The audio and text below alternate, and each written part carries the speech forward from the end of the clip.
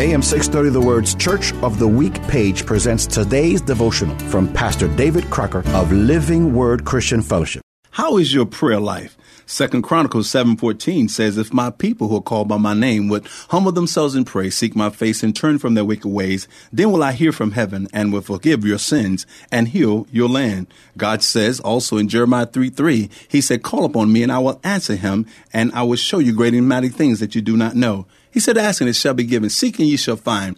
Knock and the door shall be opened. We have not because we ask not. And prayer is communicating with God. Prayer is contacting with our Heavenly Father. Mixed with faith in God's word, prayer is a means by which and through which God's power can be released to meet our need, thereby getting God involved in our circumstances. Hear Pastor David Crocker tell the story of Living Word Christian Fellowship, our Church of the Week, this Sunday afternoon at 1 on AM 630 The Word.